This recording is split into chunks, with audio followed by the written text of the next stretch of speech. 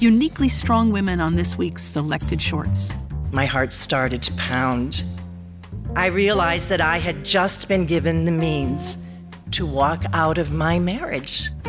Stay with us. I'm Meg Wolitzer, and you're listening to Selected Shorts, where our greatest actors transport us through the magic of fiction, one short story at a time. Most of my history with shorts has been like you, a listener. Now I am so proud to say that I'm a fan and the host, too. Women are complicated and lead complicated lives. Of course, this has always been the case. But historically, writers haven't always seen beneath the surface. When I was young, I had a taste for old paperback books, often purchased at a yard sale, with pictures on the cover of a nurse looking off into the distance. And in that distance, she doesn't see hanging bags of plasma. Instead, she sees a guy. And by the end of the book, her passion for nursing has faded and she goes off with the guy. I never questioned this. Now, those were crappy books, but even in the good ones I read, female characters sometimes had limited choices or else no choice at all. Of course, over time, so many writers have created wonderfully detailed female-identifying characters who aren't forced into agonizing and limiting decisions or fatally punished. On this program, we showcase 3 writers who've crafted stories with fully realized women characters. These characters experience the common human state of absorbing losses on the way to autonomy. First, an autobiographical piece in which an emerging writer both embraces and rejects her family. Then, in a Nora Ephron classic, a faithless husband gets his comeuppance. And finally, an order of nuns finds its hidden strength. Our first piece is by Haitian-American novelist and short story writer Edwige Danticat. It's about her struggle to become the Edwige Danticat we know, the author of such works as Breath, Eyes, Memory, Everything Inside, and Claire of the Sea Light. Women Like Us is the epilogue to her first collection of stories, Crick Crack. It's both a celebration of her heritage in a long line of strong women and the need to detach herself in order to become a writer. Indeed, it is this quietly defiant act that the collection celebrates. The title comes from a Haitian tradition in which, as Danticat writes in the book, young ones will know what came before them. They ask crick, we say crack. Our stories are kept in our hearts. But here, crick, crack also becomes the derisive term given by her aunts to the sound of her pencil against the page. You won't actually get to hear pencil on page as you listen to the story, but almost. The story gives the sense of how and why a person might become a writer. You can feel the power of writing in the language, but also in the fierce desire the character feels to get it all down. Not only her perceptions, but those of her foremothers. It becomes her handiwork, forbidden and necessary. To read this very personal story is the late actor Lynn Thigpen.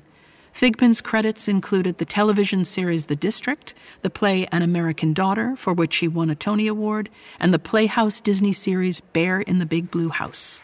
And my kids and I used to love watching her on Where in the World is Carmen Sandiego.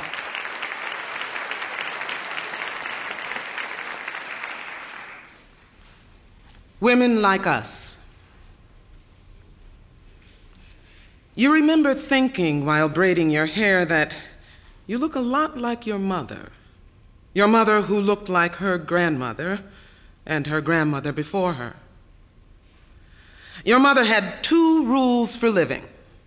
Always use your 10 fingers, which in her parlance meant that you should be the best little cook and housekeeper who ever lived.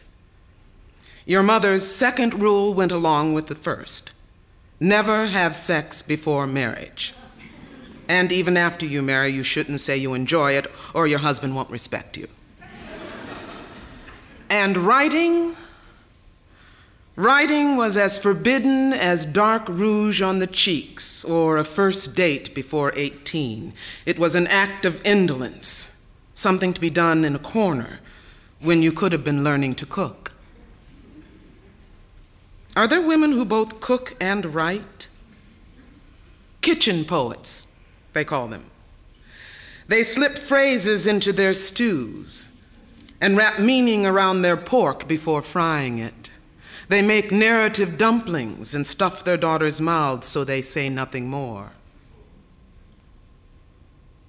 What will she do? What will be her passion?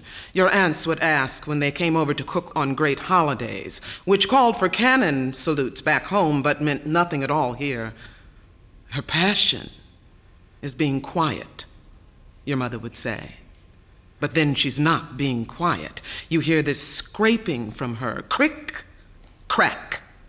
Pencil, paper. It sounds like someone crying. Someone was crying. You and the writing demons in your head. You have nobody, nothing but this piece of paper, they told you. Only a notebook made out of discarded fish wrappers, pantyhose, cardboard. They were the best confidants a lonely little girl could have.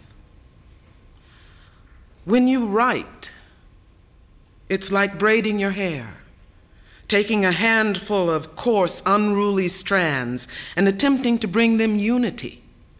Your fingers have still not perfected the task. Some of the braids are long, others are short. Some are thick, others are thin, some are heavy, others are light, like the diverse women in your family. Those whose fables and metaphors, whose similes and soliloquies, whose diction and je ne sais quoi daily slip into your survival soup by way of their fingers. You have always had your 10 fingers.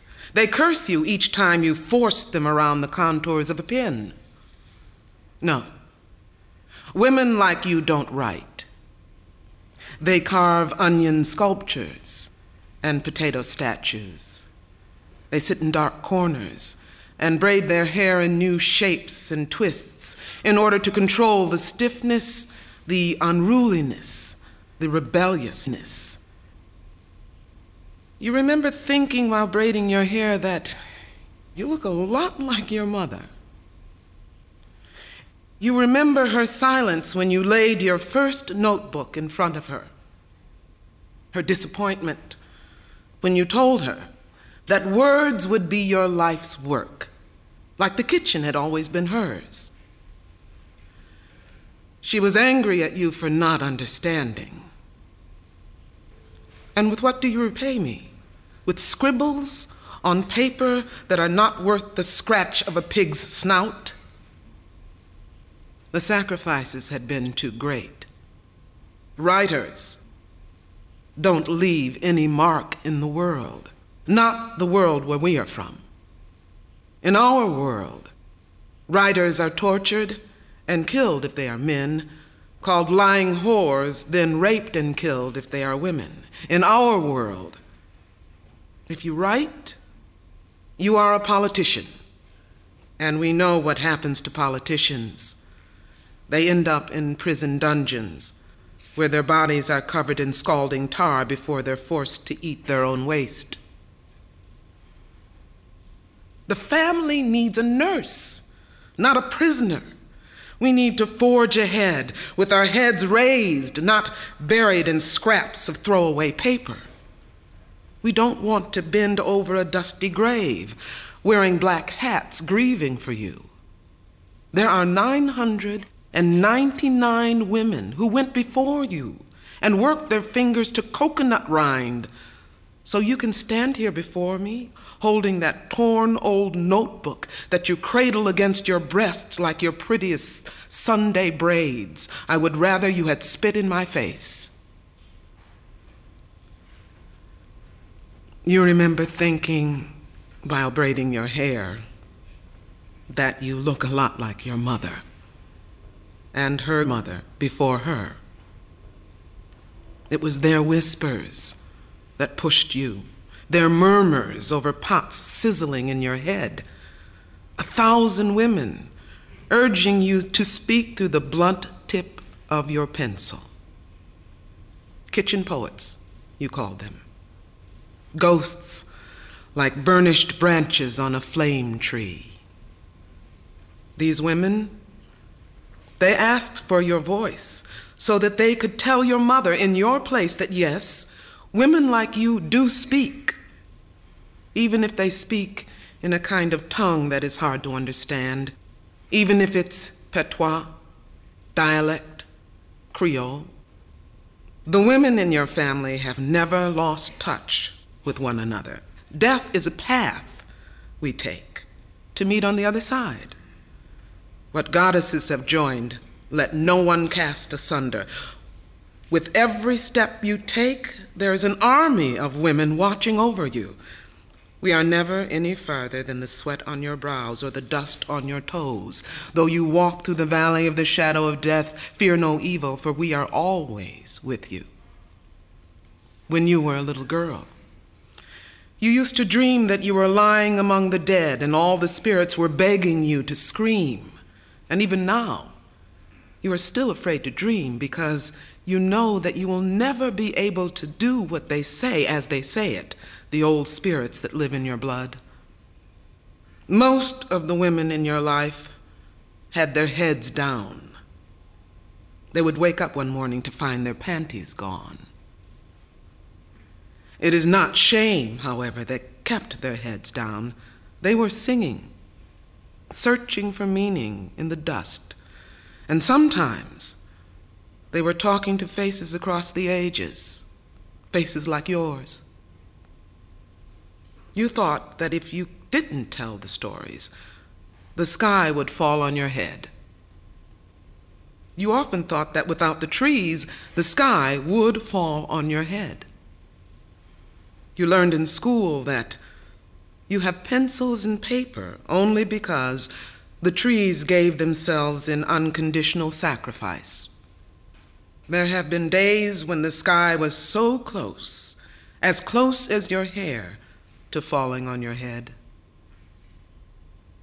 This fragile sky has terrified you your whole life. Silence terrifies you more than the pounding of 1,000,000 pieces of steel chopping away at your flesh. Sometimes you dream of hearing only the beating of your own heart, but this has never been the case. You have never been able to escape the pounding of 1,000 other hearts that have outlived yours by thousands of years. And over the years, when you have needed us, you have always cried, "Crick!" And we have always answered, "Crack!" And it has shown us that you have not forgotten us. You remember thinking while braiding your hair that you look a lot like your mother, who looked like your grandmother and her grandmother before her.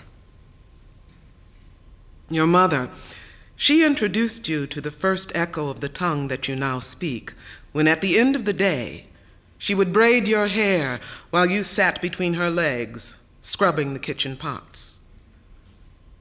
While your fingers worked away at the last shadows of her day's work, she would make your braids Sunday pretty, even during the week. When she was done, she would ask you to name each braid after those 999 women who were boiling in your blood. And since you had written them down and memorized them, the names would come rolling off your tongue. And this was your testament to the way these women lived and died and lived again. Thank you.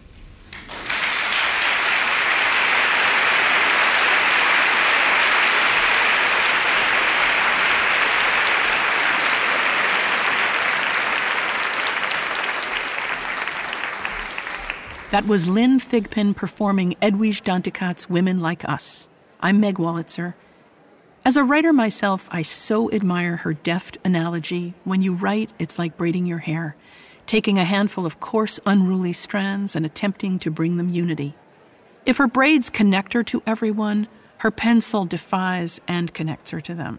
She is the daughter of mothers and grandmothers and great-grandmothers, at once eloquent and forced into silence. And it is her work that will speak their stories. Living well may be the best revenge, but writing about betrayal can also be quite satisfying. Nora Ephron's Romana Clay, Heartburn, lays bare her unraveling marriage to journalist Carl Bernstein. and this excerpt includes a gratifying moment of payback. It's got an actual moment of slapstick in it, unusual for Ephron, whose stylish humor comes from words more than actions.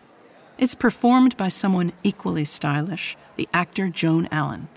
Allen began her career with the Steppenwolf Theater Company. Her many theater and film credits include Burn This, The Heidi Chronicles, The Crucible, and Room. Here she is to read from Nora Ephron's Heartburn. Heartburn. If I had it to do over again, I would have made a different kind of pie.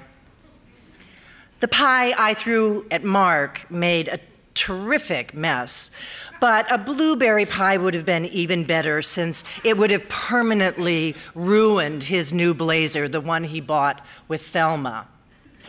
But Betty said, bring a key lime pie, so I did. The key lime pie is very simple to make.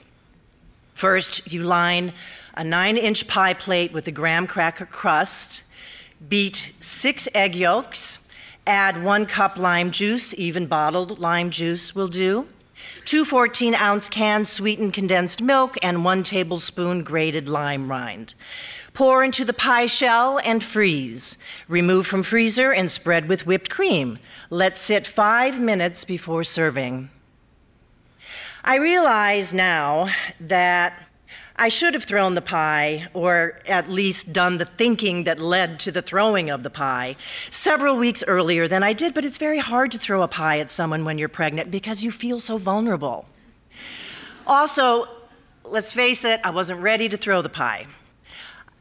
I should add that the pie was hardly the first thing that I thought about throwing at Mark, but every other time I'd wanted to throw something at him, I couldn't bring myself to do it.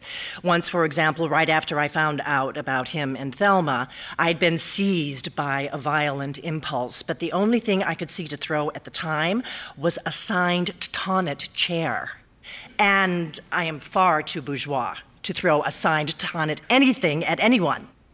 Sometime later, especially while I was in the hospital, I gave considerable thought to smashing Mark's head in with a very good frying pan that I had bought at the Bridge Kitchenware Company, but I always knew that I would never do anything of the sort. And in any case, smashing your husband's head in with a frying pan seems slightly too fraught with feminist content, if you know what I mean. Well, even now, I wonder if I would have thrown the pie if we'd been eating in Betty's dining room. Probably not. On the floor in Betty's dining room is a beautiful oriental rug, and I would have been far too concerned about staining it. Fortunately, though, we were eating in the kitchen, and the kitchen has a linoleum floor. That is how bourgeois I am. At the split second, I picked up the pie to throw it at Mark. At the split second, I was about to do the bravest, albeit the most derivative thing that I've ever done in my life. I thought to myself, thank God the floor is linoleum and can be wiped up. On Saturday afternoon, Betty called. I went out for a walk to buy the pie ingredients. I took Sam with me. We had a long talk about how Nathaniel would be coming home from the hospital on Monday and how much Sam was going to love him and how he was going to feed him some delicious spiders. And we bought food at Neem's. It was a beautiful day, so we decided to walk down to the toy store on M Street. And on the way, we passed the jewelry store where Mark had bought me the diamond ring. And I remembered that I hadn't taken it in yet to have it fixed. It was in a little envelope in my purse.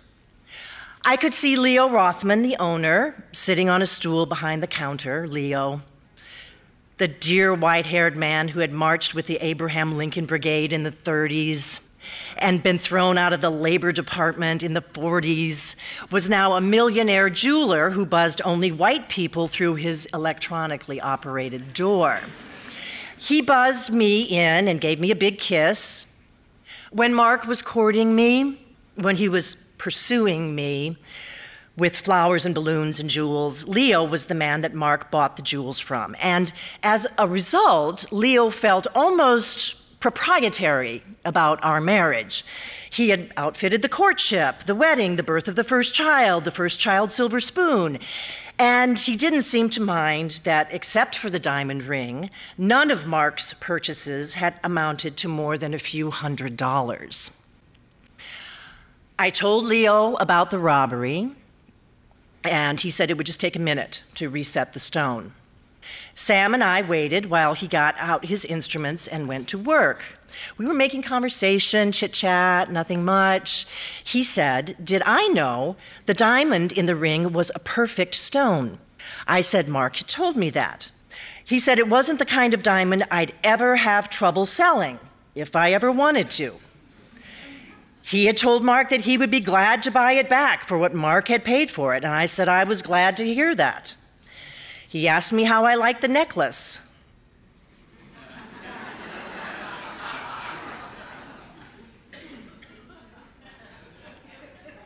The necklace, I said.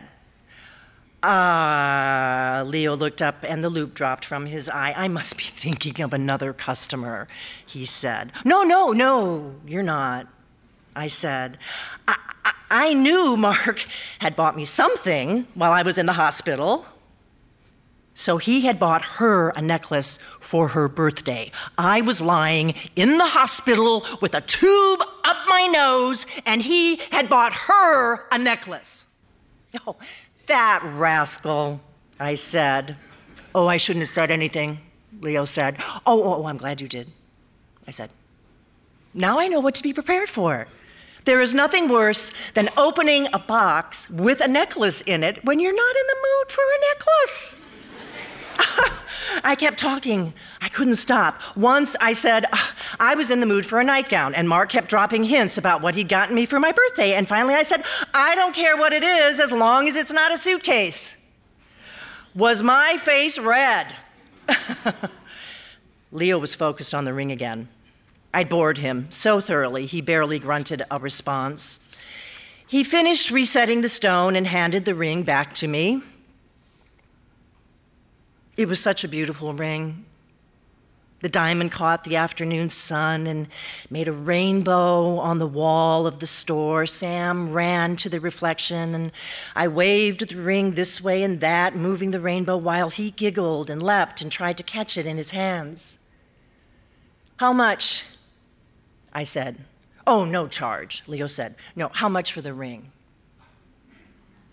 I said. "How much would you give me for the ring?" Leo looked at me. "You don't really want to sell it," he said. "Oh, no, I really want to sell it." I said, "Do you really want to buy it?" "Oh, of course," he said. "Oh, I love the ring, Leo, but it really just doesn't go with my life. It would never have been stolen in the first place if I hadn't been wearing it on the subway. And if you've got a ring you can't wear on the subway, what's the point of having it? It's sort of like having a mink coat. If I had a mink coat, I would have to take cabs every time I'm in New York. And the next thing you know, we'd be even broker than we are now." Mark is so romantic. He probably spent every penny of his savings on the necklace. Leo nodded. "For the down payment," he said. "For the down payment," I said. "It's a beautiful necklace," said Leo. "Well, now I'll have a beautiful necklace I won't be able to wear on the subway either," I said. "How much for the ring?" $15,000, Leo said. $15,000, I said. "That's what Mark paid for it," Leo said. My heart started to pound. I realized that I had just been given the means to walk out of my marriage. $15,000 it is, I said to Leo. 10 years had passed. The cost of walking out of a marriage had gone up. I went home with Leo's check and made the pie. I was in a trance. Well, I don't know, perhaps it wasn't a trance, but it was as close to a trance as I'll ever get. I was speechless. I said nothing at all for several hours. At 8, Mark and I took the pie to Betty's. It was just us, me, Mark, Betty, and Dimitri, whom Betty lives with. When we got to Betty's, Mark and Dimitri went into the kitchen to boil the lobsters, and Betty and I sat in the living room while Betty talked about the dance that she and Thelma and I were apparently giving. Apparently, we were giving it at the Sulgrave Club. Apparently, the crepe man had already been booked. Apparently, all that was lacking was my guest list. Thelma and Betty had already drawn up theirs, and apparently the Kissingers were on Thelma's list, just as I'd predicted. I sat and listened and drank an entire bottle of white wine as Betty went on, and by the time I got to dinner, I was tipsy. We ate the lobsters. I don't remember the conversation. I do remember realizing that no one seemed to be noticing that I hadn't said anything the entire evening, and that no one seemed to mind. I must try this again, I thought. I must try again someday to sit still and not say a word. Maybe when I'm dead. After the lobsters, I took the key lime pie out of the freezer and put the whipped cream on it and sat it in front of me. I was going to give it 5 minutes to thaw slightly, see recipe. And that's when Betty turned to me and she said, "Rachel, you didn't tell me about Richard and Helen." "What about Richard and Helen?" said Mark. "Well, they're getting a divorce," said Betty. "I bumped into him this week in New York." "I always hated that woman," said Mark. "I sort of liked her," said Dimitri. "When did you meet her?" said Betty. "Here," said Dimitri. "Rachel and Mark brought them over one night. No one else would talk to her, so I did. She wasn't so bad." "You were the only person on this earth who's ever found anything even halfway nice to say about her," said Betty. "She left Richard for her secretary," said Betty. "Did you know this, Rachel?" said Mark. I nodded.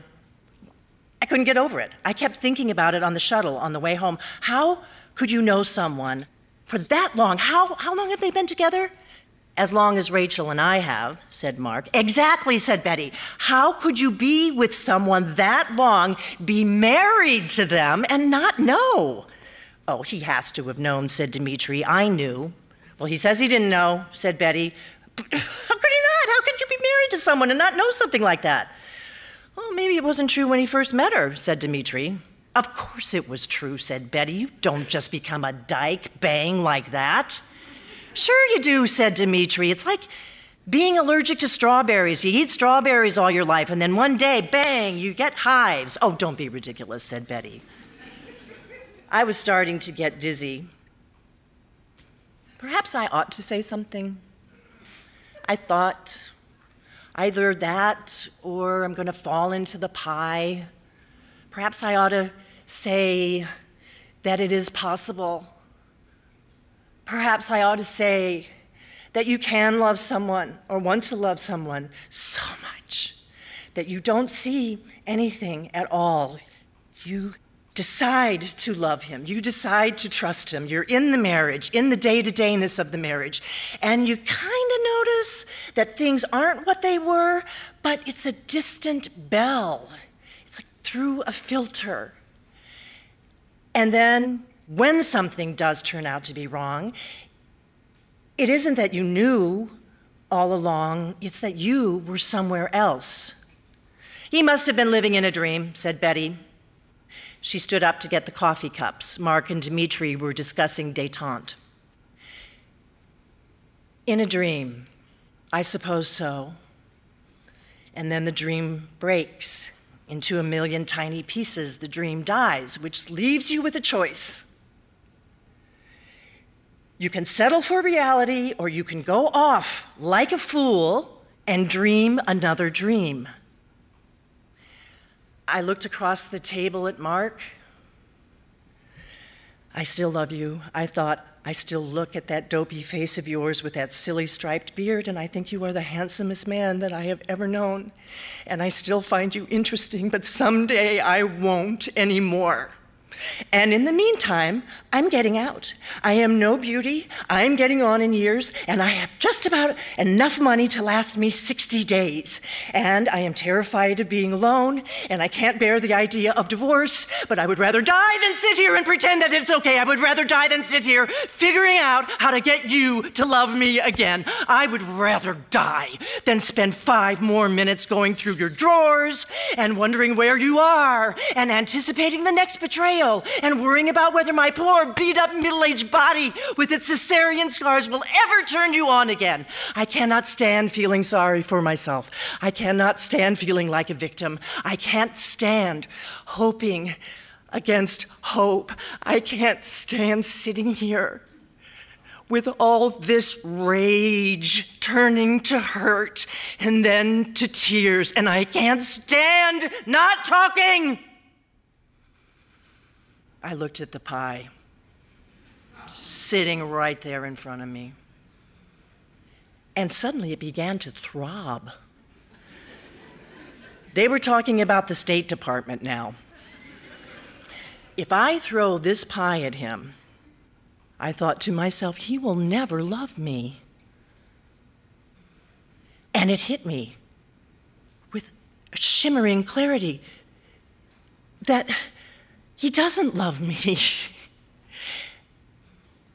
That's all there was to it. It didn't matter if he was crazy. It didn't matter if I was innocent or guilty. Nothing mattered except that he didn't love me.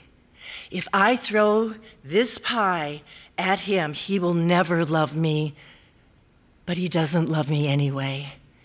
So I can throw the pie if I want to. I picked up the pie. Thanked God for the linoleum floor and threw it. It landed mostly on the right side of Mark's face, but that was good enough. The cream and the lime filling clung to his beard, and his nose and his eyelashes, and pieces of crust dropped onto his blazer. I started to laugh. Mark started to laugh too. I must say he handled it really well. He laughed as if all this were part of a running joke that we'd forgotten to let Betty and Dimitri in on. He wiped himself off. He stood up. So did I. He said,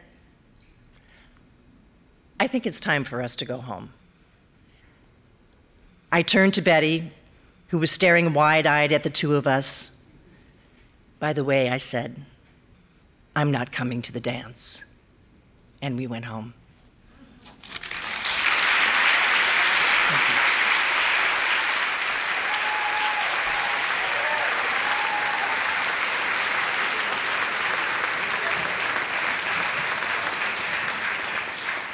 Joan Allen performed an excerpt from Nora Ephron's Heartburn. I'm Meg Wolitzer. Admit it, haven't you always wanted to throw a pie in someone's face? Haven't you wanted to live by the Three Stooges code of the road? What, you haven't? That's just me, trying to keep the Larry, Curly, and Moe spirit alive? And what about Shemp? Who was Shemp? I never quite know. Well, Nora Ephron was a friend of mine. Smart, discriminating, and very generous. It's so great to have a chance to bring this delicious piece back to Shorts. I got to know Nora when she was about to direct her first movie based on my novel. I was so thrilled. Very few people saw This Is My Life, but it's wonderful. It's about a stand-up comic, Julie Kavner, and her 2 daughters. Nora invited me to go scout comedy clubs with her and her sister Delia, who co-wrote the script. I was very pregnant at the time, and one night we were supposed to go to a comedy club, but it conflicted with my childbirth class. I was so scared to miss the class. I was this goody-goody. But Nora said, "Here, I'll tell you what they were going to teach you." She became a great friend over the decades. She was funny and appreciative and sometimes formidable. I am certain some people called her complicated. When we return, flying nuns, or almost. You're listening to Selected Shorts, recorded live in performance at Symphony Space in New York City and at other venues nationwide.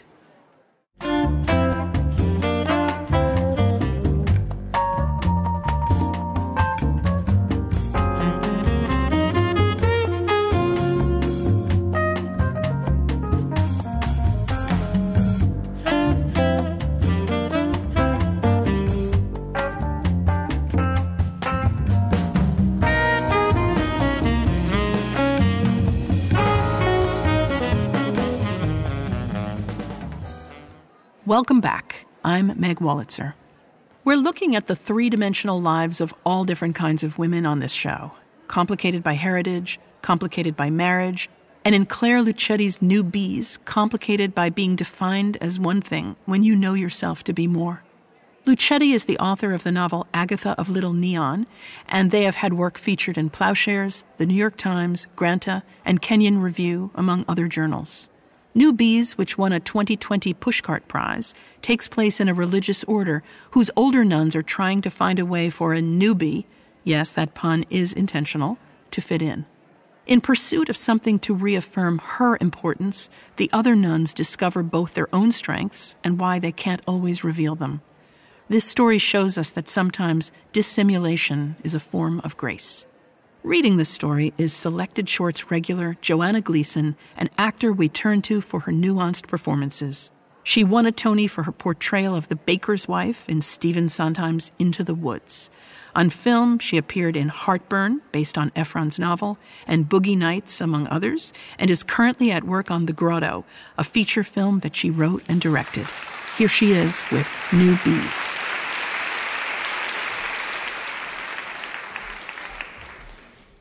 New Bees. We bought the nylons before evening prayer at a 24-hour grocery 3 miles away. They came folded inside paper envelopes, tawny mesh showcased under cellophane windows. We bought a dozen. They tend to rip. Later, we disagreed about whether the envelopes could be recycled. If paper's affixed with plastic, is it still paper? Eventually, we stripped the cellophane squares from all 12 envelopes and sorted the scraps. Everything has 1,000 uses. When nylons run, we slip our hands inside and dust shelves, polish silver, buff our leather shoes. There's always a way to give something new life, but most people don't realize this. Most people don't want to know all the lives contained within disposable things. That spring, we wanted new bees for Harriet. They hadn't wintered well, our bees. Only a few hundred were left by the time Harriet came to the convent. She didn't know there used to be thousands, so to her, there was a bounty. She'd go out barehanded and give the hives some air. She'd coo and grin, watching them float. She was unlike us. We found them fearsome. Agatha was allergic to bees, and Mary Lucille was 73, frail as linguine. Therese avoided pain, and I avoided anything with violent rage. The winter survivors moved slowly. They were depressed, having witnessed the deaths of their babies and their parents who had come to lie in piles at the bottom of the apiary. Ours was a humble apiary, nothing special. A dozen sheets of hanging beeswax stored in a frame on wheels. The apiary was a wooden model donated years ago. We kept it next to the baby Oreo cookie cow, which we milked for butter. We were having trouble with Harriet, it's true. She was a novice, hadn't been veiled, hadn't been given a religious name. During morning prayer, she had this look of hurt. It's not unusual. 5:20 is a painful time to be praying if you are usually dreaming then. But it was harder for Harriet than for most. She displayed none of the joy we felt, none of the love. She worried the skin under her eyes. She never had an appetite. She had a round crater on her neck where an old boyfriend had stubbed out a cigarette. So we wanted to surprise her with new bees. Many times all a person needs is somewhere to be and something to do. We used the parish computer and found an apiarist in Louisville. He bred honeybees and sold them in boxes of 12,000.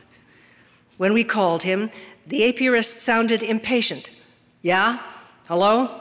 As if pulled from pleasure by the ringing of the phone.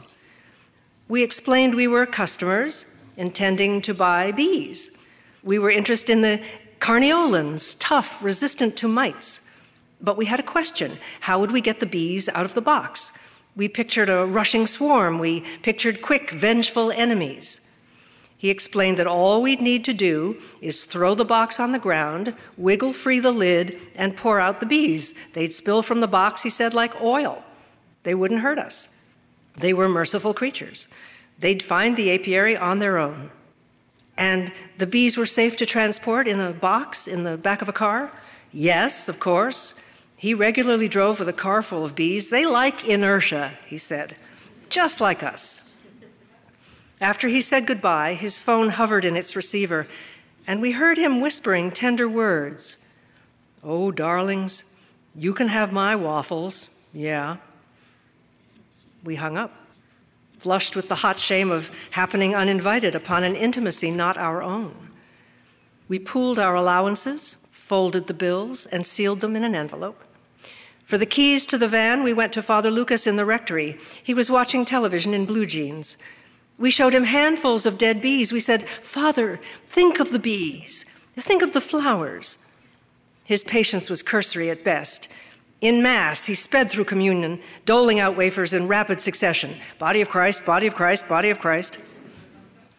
He held a curled bee in the lamplight. Its legs were kinked, but its wings were out as if it had died mid-flight. Father Lucas looked at us. "Did you know people used to think bees came from the rotting bodies of dead cows?" This was a passion of his, sharing unsolicited trivia. He plucked the unspent stinger from the bee's belly and tossed it to the carpet. "Bees are a worthwhile investment," he said. "If we care for them right, buying new bees every year, that's an expense we can ill afford." We nodded. We told him, "Harriet, the novice, she's good with him. We trust her." We stood, patient.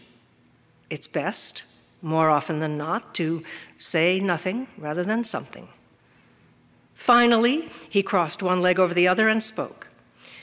"Well, I don't see why you can't go and see them, but you've got to be careful driving." We smiled. We thanked him. "One more thing," he called. "If the van gives you any trouble, just pull off the road, call me, and wait for me to come." We left Harriet to sit the hotline. Every day we heard only from Teresa, a local woman who was on her own raising a daughter with special needs. She asked no questions, sought no advice. She often cried. We had never met her, only knew her voice, hurried and colored with apology. Harriet wanted to know how to counsel Teresa, what to say, how to say it. "Pray with her," we said. "Listen, if you don't know what to say, wait. Wait until you know the right words." She wanted to know where the four of us were going and when we would be back. We looked at her, the hunched shoulders, the raw mouth. At 19, she was still afraid of time spent alone. She did not yet know that privacy was not a punishment, but a gift. We shook our heads and told her we could not tell her. We knew how to protect the truth. Many people don't realize that honesty can work this way, that it's possible to be candid about your candor's limits. The van was an old red Mercury Villager, a donation from some parishioner whose child had long ago attempted to obscure, with the liberal use of a black magic marker, the entirety of the rear window. Back when the van was brought to us, we were able to work away much of the ink, but retired our sponges after a few rounds of scrubbing, leaving a cloudy film on the glass like lacework. The seats were matted velour and the sliding doors were trouble. They jammed in their tracks. More than once we had driven down the highway within the doors, stuck halfway open. So we were prudent. Everyone climbed in and out the front seat. The car made no mystery of how it felt, being made to climb those hills. The whole way it groaned with contempt. We paid no mind. Windows down, our veils trembled in the wind, and dust settled in the nooks of our ears, the bends of our elbows. We ate graham crackers straight from the sleeve and counted pale gray horses propped on the hillsides. We'd written directions on both sides of a napkin, even the tedious steps like continue. Preparation is a compulsion of ours. We carry toothpicks and half a dozen sanitary pads everywhere we go. We sharpen pencils in groups of 3. The exit was an exit only, and we slowed to take the turns at half speed. Ours was the only car, turning up wild dust, and there were no houses for miles until we turned off the paved road that led to the apiarist's house. We thought at first that we'd arrived at the wrong house. We saw no beehives in the yard, no white-suited man traipsing in the bushes, just a low house of clapboard and siding, the windows covered with sun-bleached sheets of newspaper. A dark place to be raising bees, we agreed. We checked the house number against our directions. We slipped graham crackers into our pockets, turned off the van, and climbed out, one sister at a time. The grass was frosted with so many dandelion heads, we bent to stroke it. He had bushes of raspberries near the road, the fruit gone squat and hard. In the treeless yard, a low plastic pool clotted with fallen leaves, and on the porch, a paint-stripped bike thrown on its side. We heard them first, the drone like a quivering siren, rising and falling with no clear rhythm. And then the man opened the door, and we saw them, hundreds of bees, gliding with ease around the front room. Such buoyancy they showed. They looked diving and climbing, almost beautiful, until we remembered we were afraid. From a metal jug, the apiarist shot smoke in the air, and the bees slowed as if in obeisance. A few drifted past us through the open doorway, and we jerked with fright, clutching each other's elbows. "I didn't expect the clergy," the apiarist said, seeming delighted. As he spoke, we watched a bee hover and lower itself onto his nose. "These weren't raised to be God-fearing bees, I'm afraid." The bee wriggled, but the man's voice remained measured. He appeared not to have noticed. He smiled then, displaying only a half-mouthful of teeth. "It's not every day I get a visit from the brides of Christ," he said. The room was floored in linoleum, walled with slats of imitation wood, and empty except for a low-hanging light bulb and a white wooden beehive, uncovered. And except for the bees. They blurred the air. Crowds of them danced over the surface of the apiary. Others came to rest on the wooden frames bordering the windows and on the apiarist's shoulders and head. The rest were set on soaring. They approached us with interest, and we shut our mouths, dug nails into forearm flesh. The bees shimmied on the apiarist's nostril and then moved on. We smiled. "So the bees, then," we said. "We came for the carniolans." He nodded and gestured for us to walk with him. We held hands and followed the man to the back of the house, where the bare hallway gave way to a wide room with a narrow yellow mattress, a brown blood spot on its center. He must have slept among these bees, dozed to their thrum. He rifled in a dark closet. With his back turned, he couldn't see us, frozen, trying to appear inanimate so the bees might pass us by. Mary Lucille's tiny hands gripping mine tight. The apiarist spun back around and assembled a cardboard box. He pulled from the windowsill a mass of bees clinging to a hunk of comb, and inch by inch, he lowered the comb with the bees hanging on into the cardboard box. We watched him slowly tip the box up over itself so it lay flat on a white sheet, trapping the bees inside. He propped up a corner with a 2x4. "So they'll tell their friends how nice it is inside the box," he said. The bees wandered in and out as if making up their minds. "In half an hour or so, we'll have a good 3 pounds of bees in there." We nodded. How many bees to the pound? In the kitchen, he served us bottled cola.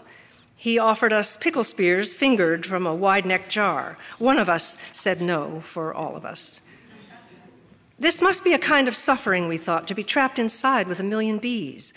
It is terrible to be conscious of all the ways you can be hurt. The apiarist ate his pickles with loud snaps. Through the back door, a dog came panting, a rib-thin, bare-faced dog. His walk seemed to hurt him, but he delighted in the presence of water in his bowl, in the hands of the apiarist digging through his ratty fur. "Benny boy," the apiarist cooed, crouching to kiss the dog's wet nose. "That's my Benny." He turned to us. "You all can pet him if you like." Agatha bent to meet his face, his breath at her, hot and hard. Bees latched to the dog's tucked belly and greasy ears, but Benny never whined, never stopped to swat or shake them loose. We watched him lick freely at the water, though several bees hung above the bowl. A loving thing, unafraid. "Are you looking at his balls?" the apiarist said. We weren't, but then we saw them and could not ignore them. Bulbous, fat, the healthiest part of him. "Oh, I'm sorry," the apiarist said. He scratched his nose with a wet finger. "Ball is a swear, isn't it?" No, don't worry, Therese said. We all sat on the floor at Benny's flank and watched him breathe. He was the kind of trusting dog who seemed not to know how bad things were. When we stood back up, we saw that bees had drowned in our cola. They looked, examined from the bottles' mouths, to be at rest. We abandoned the soda in the sink and washed the bees down the pipes. The apiarist sighed, watching them go. He told us how lousy things had been for him and the bees. Lately, his queens were laying fewer eggs. One thing about queens, he said, they don't like to be helped along. They like it to be their idea. We set our bottles on the counter, 4 tiny clinks. Say, girls, the apiarist said, could you help me with something in the garage? We looked at each other and held hands tight. His garage was detached from the house with a wide, square, pull-down door, gaping a foot. We welcomed the walk in plain, bee-less air. He led us in through the side door, and Benny rushed in first. There was no car or truck, only amassed disorder. 8 feet of an artificial Christmas garland studded with imitation pine cones, towers of thick, glossy science fiction novels, canned beans and corn, their tops dust fuzzed. A woodworking bench and low table saw an upended electronic keyboard, a dozen empty tissue boxes, a microwave. We waded in. Benny's tail upset a pile of empty amber prescription bottles, and they went flying. The apiarist ignored the dog. He perched a foot on a rusted lawn chair and said, well, it beats me why a bunch of pretty girls would be interested in the clergy. We clutched more tightly at each other's palms. Mary Lucille spoke, her voice measured and firm. Now, what can we do for you here? And we looked to the apiarist for instruction. See, I'm having trouble with that old door. It won't go down the whole way, and I get little critters coming in at night. We looked at the foot of liminal space, the threshold for escape. I'm sure if you're having trouble closing it, we won't be of much use, Mary Lucille said. We're not exactly brawny. He walked over and he mock-tugged on the strap hanging from the door. I don't know why it won't give, like a stuck zipper or something. We thought he wouldn't see us slipping bits of graham cracker from our pockets and letting Benny lick them up from our hands. We thought it'd be a silent gift. But Benny ate with such loud, excited smacks of his tongue, the apiarist flung around and stared hard. Oh, Therese started. We only wanted, he raised his voice then, rage swelling in his face. You do not feed my dog without permission. Oh, that's enough, Mary Lucille said, and we felt the air shift. It was an innocent act, a cracker for a needy dog. He could have come at us. But instead, he bent to stick his hand inside Benny's mouth and scrape gummy bits of cracker from the teeth and pink tongue. Benny's eyes went shut, and he whined from somewhere deep within. We watched the man rake the dog's throat with one hand and hold his head with the other. Later, we'd recall seeing him flick the wet starch to the ground. On his face, there was, for a moment, tenderness, care. We collected ourselves, and then, while the man's hand was between the jaws of the dog, we fled out that side door, abandoning the bees that we had come for in the clabbered house. We hurried the van's engine awake and leapt to the curb and started to soar, and we were all feeling good, so good, feeling useful, feeling all sorts of brave and a certain kind of lucky, the kind that comes after you circumscribe danger with your own will and good sense. The wind welcomed us to a newfound speed. We smiled out the windows at fields of upright corn. But then a few miles out, just before the turnpike, we heard it. In the middle of the thruway, the car issued a pained squeal, then a snap. The steering wheel went stiff, stubborn as anything. It took all the combined might of Agatha and Mary Lucille up front to force the wheel to the right. We parked on the shoulder, turned off the car, and for a moment we neither spoke nor moved. In the glove compartment, we kept a small, heavy phone. Father Lucas didn't answer when we called, so we left a message in calm words. Hello, Father. The van won't steer. We're at mile marker 82. Please call us back when you have the chance. We sat on our hands. In our silence, we heard the whir of rushing cars. We sighed one by one. We called again. And when he still didn't answer, we climbed out and went to look at the engine's innards. We knew a thing or two about engines, the plot of bulbs and tubes. We could point to the battery and the transistor and the fuel injector, so many places for trouble to hide. We read aloud from the manual, checked the camshaft and the coolant, walked circles around the vehicle. The car would start, but would not steer. If you look long enough, there is always something to blame. The trouble was the serpentine belt, the black strap that moves the water pump. It had snapped right in half. We pulled it free, a squirming length of rubber, and tucked it into a cup holder. With a bit of glue, it would work well to seal the gap under the convent's front door. It was a decision we made together, in silence, confirmed with glances and nods. All at once, we shed our nylons and tied the feet tight to make a loop. And with tense hands, we guided the nylon over the pulleys. There was slack, we tightened it. Our fingers caught grease and soot, and our foreheads went sweat slick, but then the engine turned over, and the pulleys spun, and the nylon moved the disparate parts, and Mary Lucille pushed the wheel, and the tires did what she told them to do, and we laughed. We laughed and laughed. Amid the thick fields along the great white paved road, we had found a way to move. While we were slinging hosiery through the car engine, Father Lucas called to say he was coming to save us. The voicemail was panicked, as if it was he who was in trouble. What words had he said to us about the van before we left? If there's trouble, leave the trouble for me. Don't touch what you don't understand. No matter. Many times, the greatest mercy you can grant a man is the chance to believe himself the hero. And so, we slipped free the ring of pantyhose from the pulleys. We slackened the knots and reclaimed pairs at random.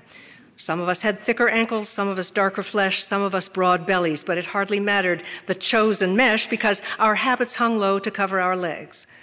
Back in the van, we waited for Father to arrive. Maybe it was selfish, our need to have everything fixed just right. 2 weeks later, Harriet would leave, a bar of our lemon soap in her backpack and a paper bus map in her hand. She said goodbye just after prayer, having shed her habit in favor of denim. She took the Red Line bus to her aunt's house in Madeira or a cousin's place in Kenwood, we forgot which. She promised to call us when she arrived, but she never did. We spoke her name in reverent prayer and imagined her with a new haircut, a new place to go every day, or returning to some place she'd been before, an attic, or back room, or dive bar, somewhere familiar but in no way safe. In time, we saw that there was no longer any faith to foster in her. She would have to create her own. The old weary bees would survive another season. They kept us stocked in clumpy wax and honey until they, over the course of 1 week, perished, killed by the spray we used to eliminate dandelion weeds. It is impossible to know for sure. Everything comes with a price. Nothing in this life is without sacrifice. We found their little bodies scattered in the grass, in the fig tree, and the blueberry bush. They died while seeking. They knew nothing besides their daily hums and hunts. We looked out the kitchen window and watched them flit and thought that maybe they knew fear too and valued above all else control over their work and their home and their flight. But we didn't know any of this that afternoon as we waited in our tired car, singing low hymns, watching the grass take the wind.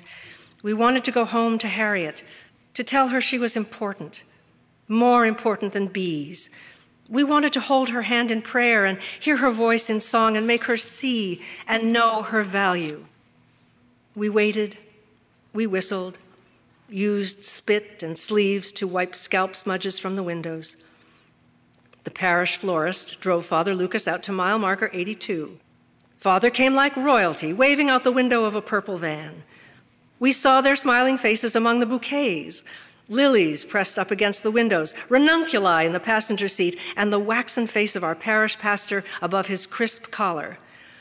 "Oh, my ladies," Father said, stepping out of the van, "what did you do?" It is our belief that the greatest grace you can grant yourself is the private knowledge of your strength. We popped the hood and let him look. He shoved his shirt sleeves high, frowned into the depths. Standing behind him, we crossed our arms. Even though we could point to the problem, knew what the van needed, we stood and let the wind upset our veils, and we waited. letting him stare at the valves and hot pistons, allowing him the time he needed to conclude whatever he would.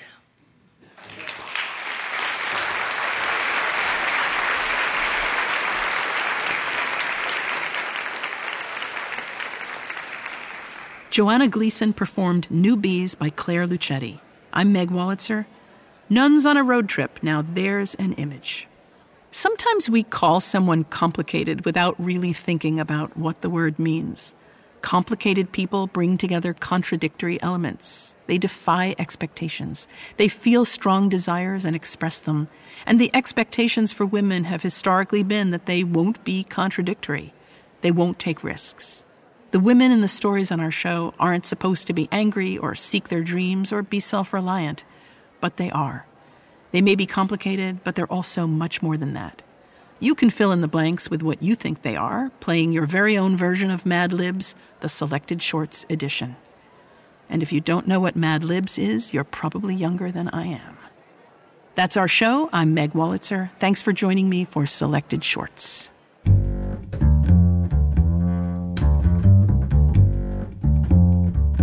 Selected Shorts is produced by Jennifer Brennan. Our literary team is Matthew Love, Drew Richardson, and Vivienne Woodward. Our director of marketing is Mary Shimkin. Our radio producers are Sarah Montague and Jenny Falcon. The readings are recorded by Miles B. Smith.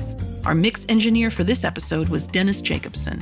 Our theme music is David Peterson's That's the Deal, performed by the Deerdorf Peterson Group. Selected Shorts is supported by the Dungannon Foundation, creator of the Ray Award for the short story. Support is also provided by the NYC COVID-19 Response and Impact Fund in the New York Community Trust, the Howard Gilman Foundation, the Schubert Foundation, the Sharina Endowment Fund, the Blanchette Hooker Rockefeller Fund, the Achilles and Bodman Foundation, the Henry Nias Foundation, the Consolidated Edison Company of New York, the Michael Tuck Foundation, the Vida Foundation, the Axe Houghton Foundation, the Lemberg Foundation, and the Grodzins Fund. Selected Shorts is also made possible by the National Endowment for the Arts and with public funds from the New York State Council on the Arts with the support of Governor Kathy Hochul and the New York State Legislature. Symphony Space thanks our generous supporters, including our board of directors, producer circle, and members who make our programs possible with their annual support. Selected Shorts is produced and distributed by Symphony Space.